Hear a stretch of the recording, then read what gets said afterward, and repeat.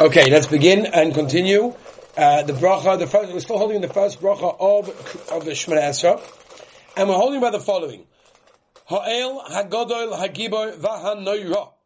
The Rebbeinu Shalom is great, powerful, and awesome, if those words can even be translated.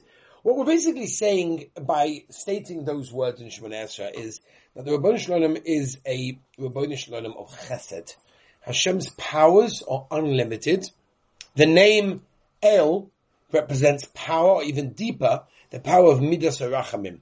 And like the Rebbeinu Shalom, Avraham gave Chesed to those that didn't deserve it.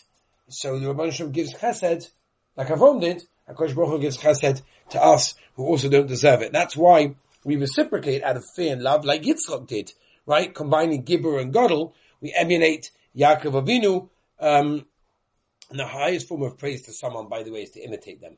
That's the highest form of praise. When people imitate you, people get upset. Like, oh, why are you imitating me? You should be happy. Like, oh, you like me so much that you're imitating me, right? It's the highest form, right? So what we're basically saying to Rebbeinu Shalom when we recount these praises is, we would like to imitate you. We also want to be great, powerful, and awesome in that way. There's a Gemara in Brachos, Chav Gimel Amud Beis, Amud Aleph, that says as follows. The Gemara says a story about Reb Chanina, who once heard someone praising Hashem with praises that the Anshe Knesset Gedolah did not put into Shemonei Esrei. And he started saying praise after praise, like random, like going on a string of praises that were not in Shemonei Esrei. And he said, you're making a big mistake. He said, imagine there's a king, and you say, wow, Mr. King, you are the richest guy, most powerful guy in the world. You have 10 million gold bars. And he says, what a chutzpah. 10 million, that's all I have? I have 60 billion. So it's a chutzpah. When you tell someone how great they are, you're putting limitations, you're quantifying the greatness. Therefore, Chazal tell us, we be'etzim have no right to tell Hashem how great He is. Because whatever we say about Hashem is not going to be good enough. It's not going to get anywhere close to what it is. But we have the Anshe Knesset Gedolah. They gave us the text and the script for Shemonei Esrei. That's why we have to follow the exact text. El Elyon. Next few words. Supreme God. The word Elyon means that Kodesh Baruch Hu is so exalted. He's way beyond our comprehension. Even the greatest Malach angel cannot comprehend Him. The Siach Yitzchak brings down that we understand Hashem on such a low, physical, superficial level.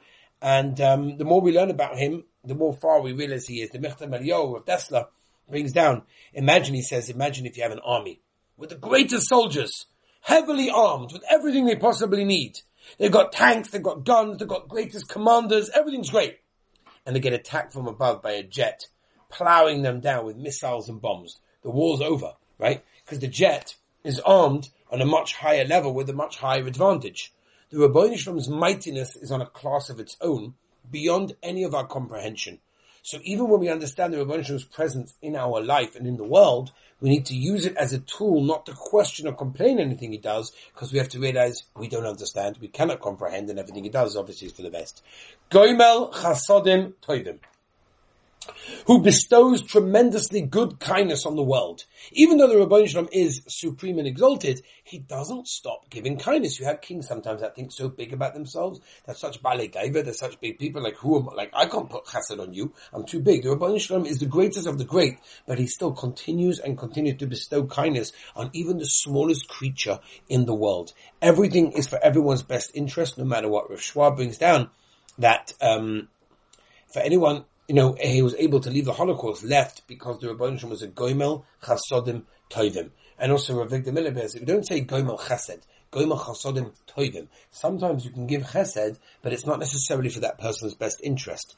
The Rebbeinu Shalom not only gives us chesed in our lives, but it also gives us the right, good chesed that is ultimately good. V'koinei hakol, who owns everything. The Rebbeinu Shalom is the owner of everything. Every single day in our lives, we are the reciprocant of the greatest benefits that the Rebbeinu Shalom gives us. From the moment we awake until the moment we go to sleep, there is nothing that we can ever give Hashem. We are total slave to Him. The Zoicha Chazdei Avos. We once again remember the kindness of our forefathers, Avraham, Yitzchak, and Yaakov. We remember the schusim, the merits of Avraham, Yitzchak, and Yaakov. We have tremendous schus from our Avos, which is a reason why we receive so many things in our own lives. The Maharal brings down that even if our behavior sometimes blocks the schusim that we should receive, if a person davens properly and he uses and invokes the merits of our forefathers, he can get tremendous, tremendous things, even if he doesn't really deserve all of those things. And we're saying, Rabbeinu Shalom, we are the children of Avram, Yitzchak, and Yaakov. V'zoiche chasdei avos. The Rabbeinu Shalom constantly remembers the kindness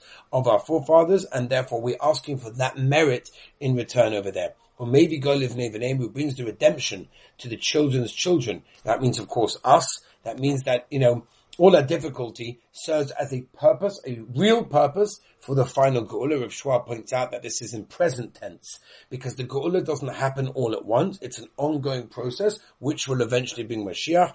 The world right now makes it hard to get close to Hashem, which is why we need Mashiach, which brings the Gilui Shechina. We're able to get closer to the Rabbeinu Shalom, and therefore we can see that any difficulty that we ever go through serves a purpose to get closer and closer to the final Geula, which is a preparation for the Geula Shlema, as Hashem will continue tomorrow. Thank you.